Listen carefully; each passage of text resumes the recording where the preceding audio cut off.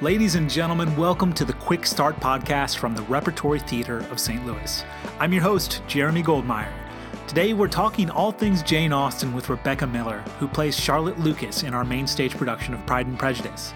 We talked about the production, how Rebeca relates to her character, and the unexpected way in which she got introduced to Jane Austen's writings.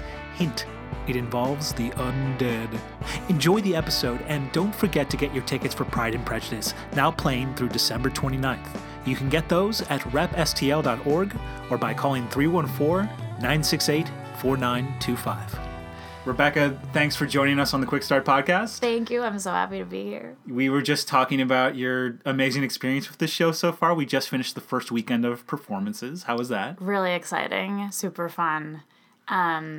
And it's that sort of revving up through previews and rehearsing, and then you open, and it's super exciting. And then as you're performing, of course, in front of an audience, you start to really lock in the show, and you start to even discover and build and grow. And I think it's just going to keep going. I think it's going to keep getting better and sharper, and I'm really excited for the next few weeks. Yeah, yeah. You're over the peak of the roller coaster now, right? Hopefully, yeah. This way you can just sort of like ride that train. And it's been helpful that all of us finally have gotten some sleep, I think. Yeah.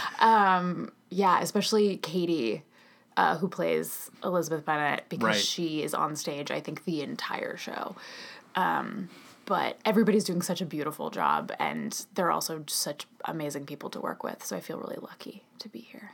Yeah. What have you guys discovered now that you have audiences reacting to what you're doing?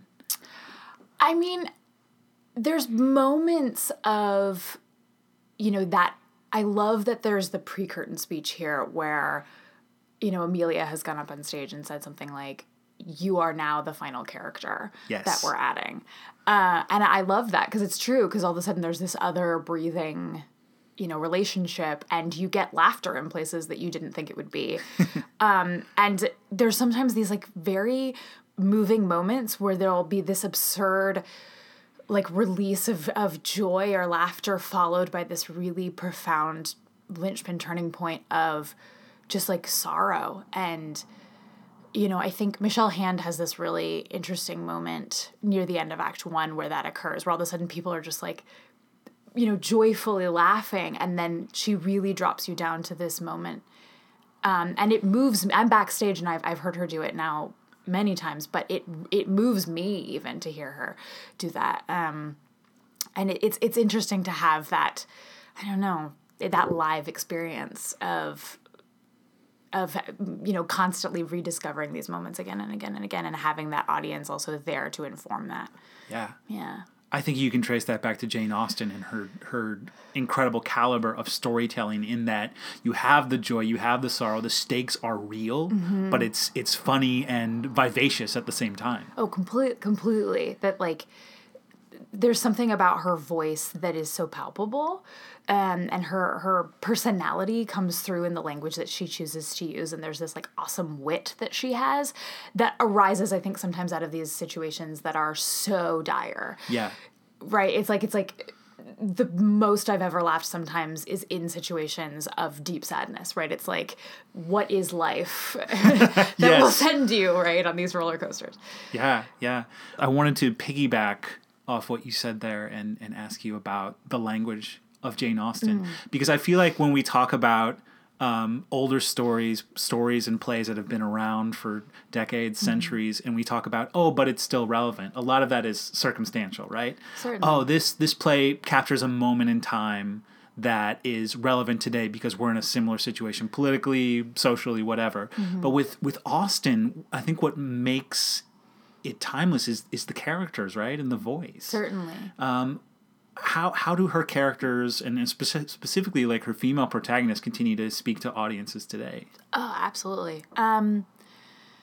Well, what I'll say is that I think what is really evident when you read and and you are experiencing these characters is that they are individuals, and that you might run into situations where in certain adaptations they seem like caricatures. Mm-hmm. Sort of, maybe shadows or echoes of what was originally on Austen's pages. But I think one of the things about this production in particular is that you really do see this nuance of person. And I think that that's key to really understanding, is that, honestly, many of our historical writers have been men, and to have a female be able to portray different experiences that would inform different people and different women, and that these women are also, yes, they're inside of a period historically where we as a 21st century audience can say, wow, there's so many restrictions and there's so many rules, but women today experience their own fair share of restrictions. And to be able to, a really dear friend of mine sort of coined it, and so I'm going to sort of use her words, but she said, honestly, all of the women in Jane Austen's books are not going to outlive sexism. Just as people in the 21st century, women in the 21st century, are not going to outlive sexism. Right. And they are working with the hand that they've been dealt as fiercely as they can.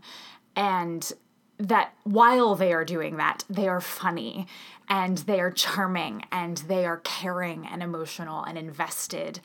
And you can see people in your life reflected in that. You can see, that funny friend of yours that always says that thing that you're too afraid to say. Right? Or that friend of yours who at the right moment in time will come and sort of soothe your soul when you're hurting. Or that mother that just pushes you and those buttons so hard, right? And that I think is why people are so, their hearts are so drawn to it, is they see that. They see these people that, even though, it is 200 years, they see that very presently at the same time. Yeah. It's an extreme version maybe of what we see today, in that all of these women, and particularly in this story, the young women who are of marriageable age, are being asked to fit inside this really strict box. But even within that construct, you're seeing all these different shades of femininity and all these different expressions of character, and they refuse to be, stacked up like that. Yeah, precisely. Yeah, they are sort of, shouting through it all. But I am Elizabeth, but I am Jane, but I am Charlotte, but and Lydia, right? That yes. Everybody is, right, trying to navigate this. And, some people, unfortunately, suffer harsher consequences than others. But that's sort of also the luck of the draw. And that's also familiar to life today, right? There's so many things that you don't have any control over, truly. Well, I wanted to talk about Charlotte and the journey she takes throughout the course of this play. Can you introduce us to your character and what is she bringing into this play? What are her circumstances? Yeah, certainly. So Charlotte Lucas is she's the bestie. She's the very, very dear friend of Elizabeth Bennet. And, growing up in the same town, she's a bit older than Lizzie, and Hannah, our director, said this very interesting thing of like, well, why does Charlotte Lucas spend so much time at the Bennet home? What is it about that house, of its chaos, of these people running around and the messiness of it, that she's probably intrigued by? And I think there's something with her of Lizzie is her friend who does say all those things that Charlotte's thinking, and that Lizzie is that person that she feels comfortable and safe around to express herself. And, watching her journey of being this bestie who suddenly is seeing the world around her change. So Charlotte's all of a sudden encountering, wow, people are getting married. People who have always been in my life might not be here forever. And having to make this pretty deliberate choice to marry somebody. Yeah.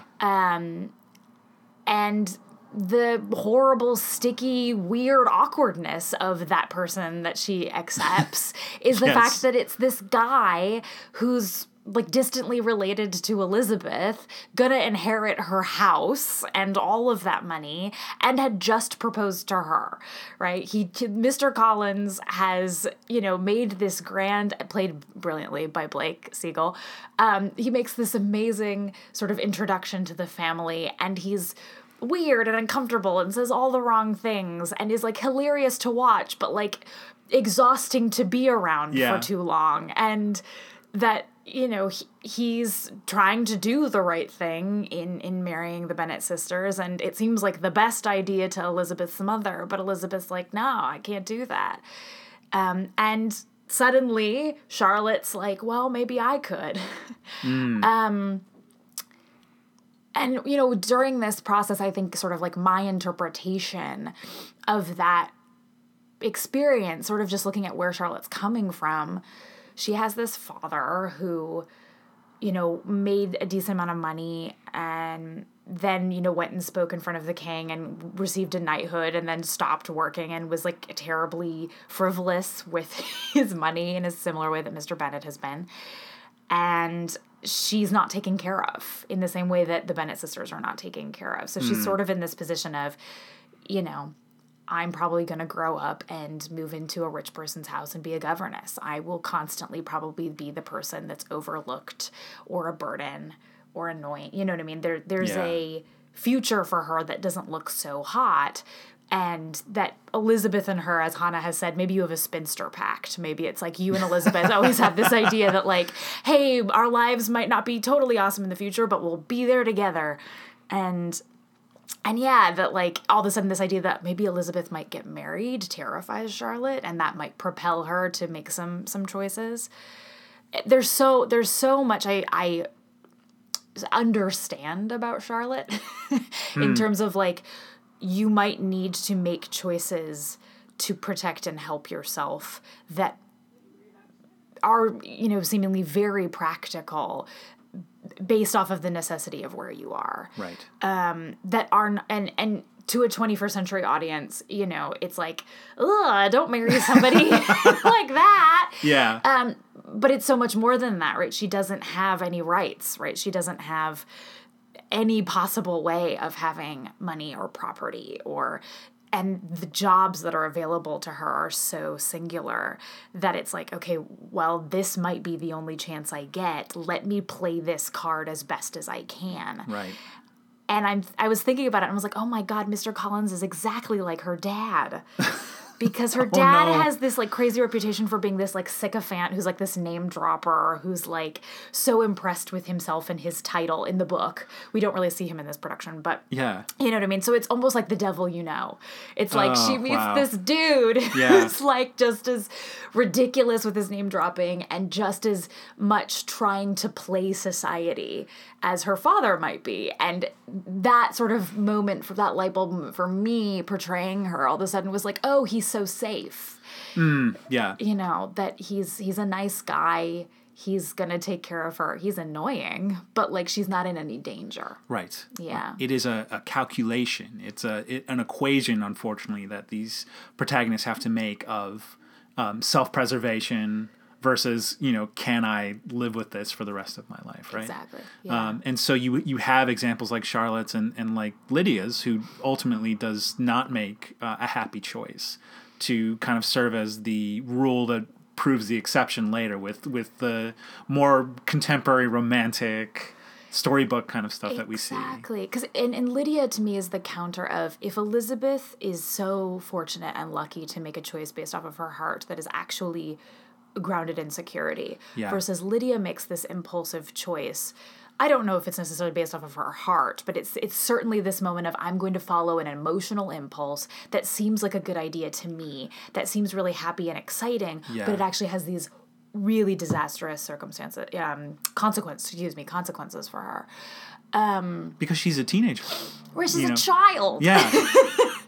And that in that way, it's fascinating to me in looking at the Bennet sisters and sort of the choices that they make, and there's the way that they are at all points dealing with life in a way that's quite modern for that period, that they are looking at somebody and treating them like a person, that they are engaging with the world based off of emotions and feelings, and in this way it's this dignity of self that would be, seemingly a bit radical for the time period. That like Definitely. Yeah, and that you have these older generations that are sort of looking at the young children going, what? When Mrs. Bennet is like, what, you rejected him for your feelings? Are you nuts? Yes. Like, what? And that Lady Catherine would come in and go, but who's your family? Like, what on, like, she cannot comprehend it, that Elizabeth and her nephew could be married because the status and rules of her world declare it impossible. Yes. And I love that. I love, watching that sort of generational tension, because I think that that's frankly been around for a very long time, Yeah. right? There's always that thing of the older generation looking at the younger generation going, what are you doing? And the younger generation looking at the older generation being like, come on, get with the times. And that friction, though, I think is very important for equilibrium. That you need that push and pull, because too much on either side maybe sometimes can get dangerous. But yeah, I don't know. There's so much richness to play in this story. It's really delicious. It's truly, there's so much going on at any moment in time, and there's constantly all these layers that you can just like take hold. And I'm constantly discovering stuff on stage and just even thinking over it. And like, we've opened, you know what I mean? Which is really delightful. It's really, I feel very lucky. You're still on the journey. I know, I'm still there. It's cool. When did you first encounter the writings of Jane Austen, and which book was it, and what was that experience like for you? So I was in high school. I think I was in 10th grade. And I have to say, it was my neighbor across the street gave me a copy of Pride and Prejudice and Zombies. Yes! That's how it starts. That's how it starts. It's the gateway drug. And honestly, I was like, I saw the cover and I was like, this is kind of cool, where it's sort of that like classic portrait and like half of Elizabeth Bennet's face is like falling apart and you see like her zombie jaw and eye socket or something. Yeah. And I was like, oh, this is kind of cool. And the text is fairly on par. Like, it's not as though those books have been totally gutted. That, like, they actually use a lot of Austen's original words. Oh, gotcha. And so I'm reading through it, and it'll be like, okay, this sounds like, I'm in high school, so I'm sort of comparing it against other things I have to read for school. And then all of a sudden there'll be this, like, weird zombie attack fight scene. And I'm like, oh, okay. It keeps, like, stringing you along, right? You get the romance and the Jane Austen-y stuff, and then zombie attack. So I think I was very entertained by it. I'm quite sure, though, that I did not fully really understand, like, the, all of the complications of the storytelling at that time. I think I was definitely, reading it and simultaneously then comparing it to the BBC miniseries version. Right. Which we had like I very clearly remember we had a moment in English class where it was like, we had some days, like kill days, like days where we didn't need to be doing anything. It was like after finals or something. And our teacher said, oh, if you're good, I'll put a movie on. And she chose the BBC miniseries of Pride and Prejudice. And Miss Young Coons, I remember getting up from her desk and stopping the probably then VHS right at the point where Colin Firth comes out of the water with his wet shirt on and being like, look at that, girls. And I went to an all-girls school, so I think probably the environment of that is a little different. But sure. I remember being like, oh, this is the same thing as that zombie book I read. So, it's very clearly like a high schooler, maybe my particular high schooler experience of it. But it was a moment in my life, where it was fun. It was like my experience with it and exposure to it was very joyful. Absolutely. Have you since, read the legit, I hate to say the legit Pride and Prejudice? Right, the like unzombified one. Pieces of it. Yeah.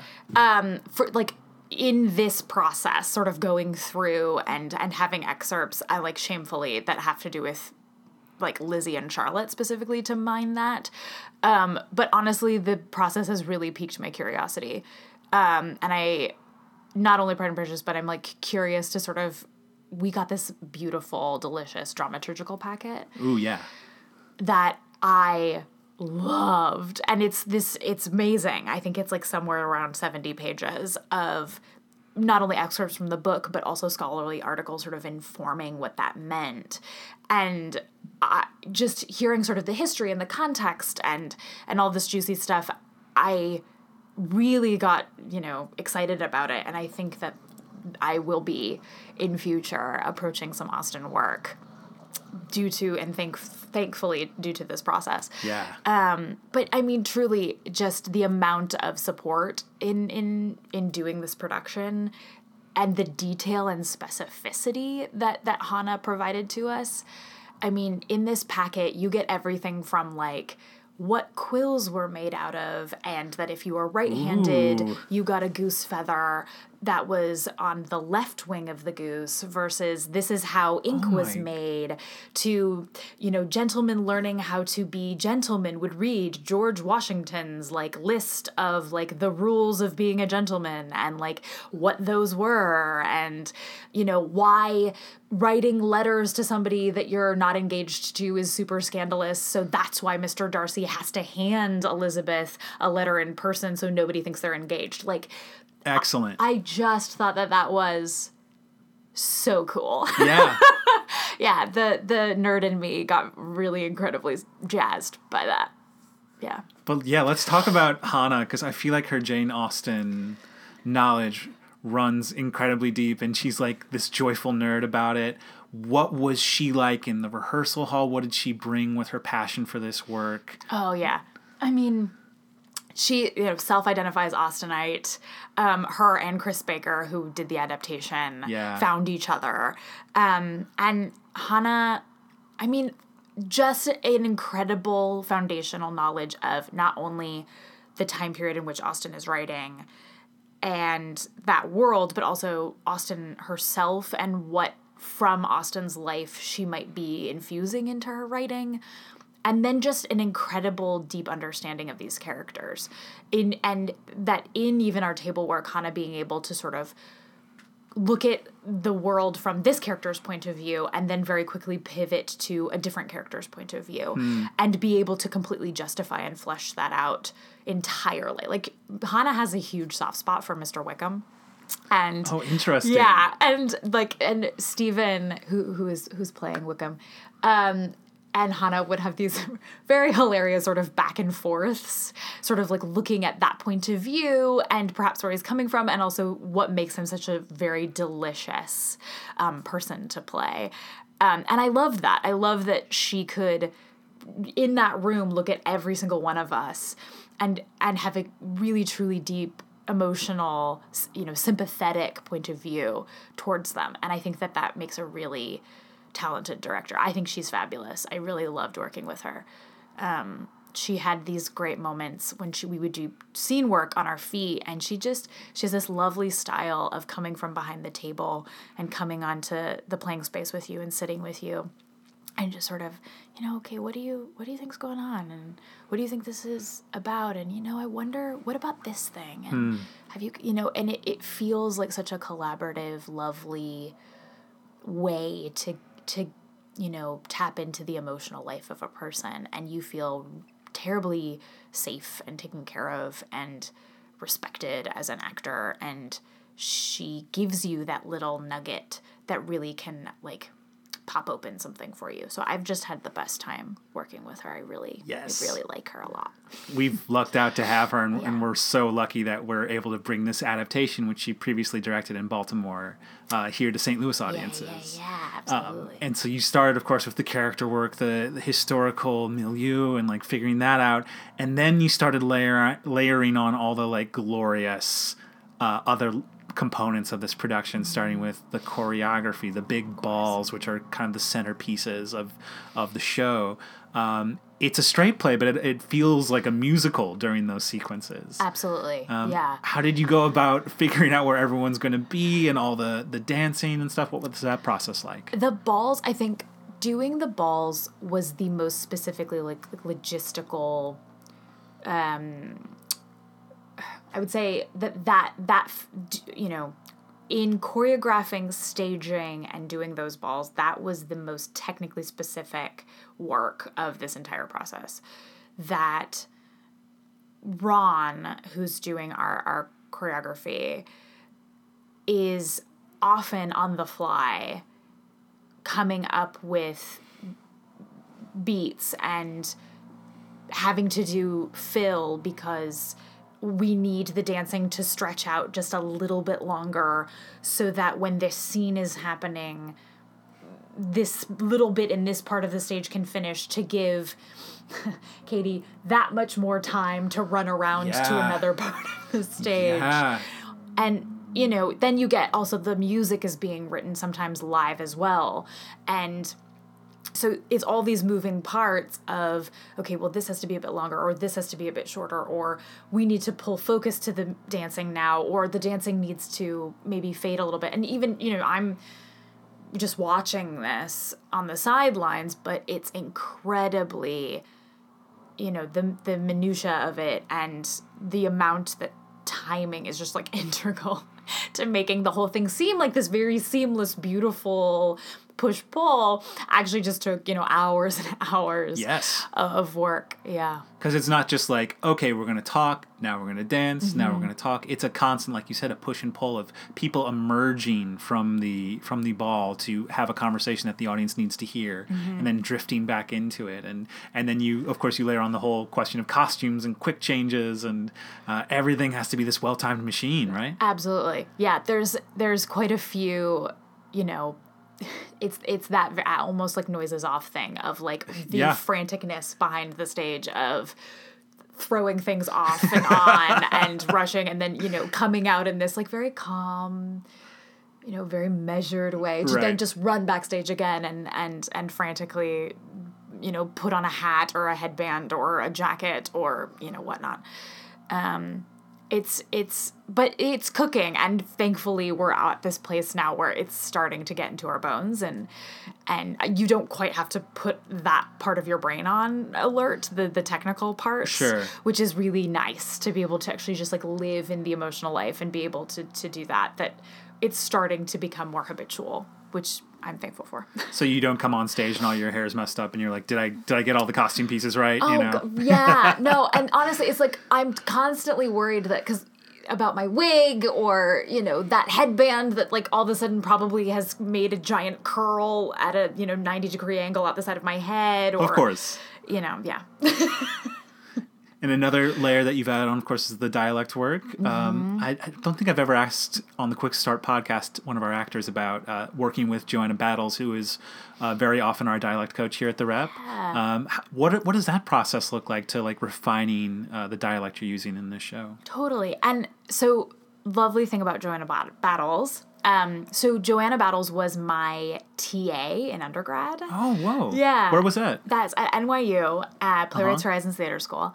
And so I've known Joanna since I was 19, and she was here the last time I was here at St. Louis Rep, and that was also a show that used British dialects as well. So I've had the privilege to work with her professionally twice now, which I've really enjoyed because she has, you know, she's really lovely in the way she'll work with you, just sort of checking in at certain points.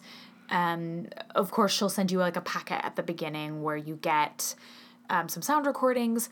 You get IPA or International Phonetic Alphabet, which can be very useful for learning dialect work, but it can be more useful for some than others. It's often just something, especially for people who are sort of audio learners, just hearing those sounds again and again and again. Luckily, in this show, you know, we're all coming from a similar class strata. Yeah. There's some very delicious sound changes that are given to the Bingleys so that they can show sort of snobbery and status. Yes. But for the most part, it's nice because, you know, sometimes if you're coming with one dialect and you're speaking to another character who has a different dialect, you can start picking up the other person's. I have this experience sometimes of, like, you know, somebody might pull me, which it's just sort of like the power of sound. Yeah, sure. But it's been, I don't know, it's been really fun to play in this world, and Joanna's so lovely and supportive and encouraging. She's just, I really enjoy working with her. Yeah, she's lovely. I checked out, your resume in preparation for this, and one of the things I always love the special skills section. Sure. Because you're going to see like, oh, I can scuba dive, I can fence, I can, sail, all these crazy things. And one of yours is you are a unicyclist. Yes. I learned in elementary school. I grew up in Seattle, and they were on the playground, and I cannot kick, run, hit, anything that involves hand-eye coordination. And so I was like, oh, look at this weird thing that seems difficult to balance on. So certainly that must be for me. But they, it was just something I did, to kill time during recess, I suppose. And then I kept doing it. And I think my parents gave me one for my birthday, maybe 5th grade. And so it was just sort of this thing that I kept doing. And then I took it with me when I moved to New York, and, sometimes you see these audition notices that are like, weird talent. And I was like, well, I've got one of those. And so, you'll bring it in and ride around a little. I have to say, though, even though it's a solitary activity, it is the least solitary thing that you can do, is to ride down the street in New York City in a unicycle. Yeah. It's like everybody in the world has to comment on it. But, maybe I'm also asking for it. But it's honestly... Is that a common occurrence? You're just unicycling down New York City streets? No. But if I'm taking it with me to an audition, or sometimes directors will find out that I can do it, or obviously because it's also on my resume, and they'll be like, let's just put it in the show. Let's find a place for it. So then, of course, I'm taking it with me to the theater, and, then you'll get people sort of like, can you ride that? Or little children will sort of be very fascinated by it. And of course, I will ride it because children are beautiful. Of course. They get very excited and mystified by it. And so, I always love that. But yeah. So you picked up the unicycle at a young age. When did theater enter the equation? Actually, probably around the same time. In terms of what are you going to do with a kid during summer vacation? Right. And my parents tried a sports camp, and I was absolutely miserable. And they were like, okay, well, let's try something else. Yeah. And it was, initially it was just this thing that was fun to do with friends. And, it was, especially when you're a kid, I think it's fun to just sort of you're singing, you're dancing, you're moving around. You're playing pretend. It's fun. You're playing a pretend. You got a costume, you know, so fun. And, that I really enjoyed it. And then I had an opportunity when I was 9.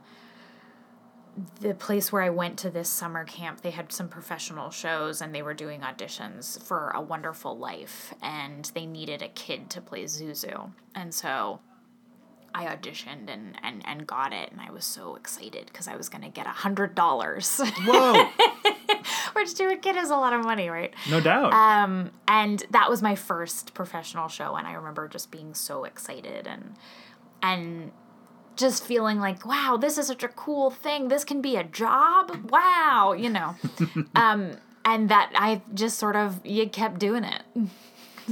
And flash forward, and now you're here. And now I'm here. Yeah. So, cheers. Life's cool. Yeah. Do you have a bucket list of roles or shows you want to take on in the future? Oh, God.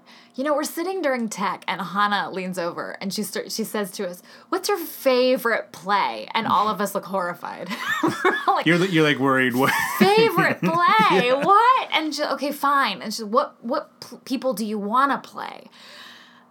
And we all still look horrified because we're like, well, it's one of these things where I know it's hard. I think I thought about this for 2 days to try and okay, what should I tell Hannah? This is the role I want to play. Yeah. But it's also one of these things where sometimes it depends on the moment of where I am in life. But I I don't do as much musical theater as I used to, and it's one of these things that's just not quite in my wheelhouse anymore, and truly just sort of admire and look at sometimes what those performers are capable of. And I was like, okay, so in a pipe dream world, I was like, I want to be Squeaky Fromm in Assassins. Yes. And so I went up to her and I was like, okay, I've figured it out. And she was like, yes. And I told her, and I was like, I think it's just such a complicated, interesting show, and that role is so unusual and weird and cool. And I was like, and so that is what I've decided. That, I think for the moment that where I am right now, I was like, yeah, that'd be cool. Like I would enjoy that challenge. That'd be fun. Awesome. I think you'd nail it. Cool. Oh, thanks. Thank you, Rebecca. It's not just flattery. Thank you so much for joining us here. Continue having fun. Our audiences are loving the show. They're loving everything you guys are doing. So Godspeed. Keep breaking legs. Thank you so much. Thanks for having me. Our pleasure.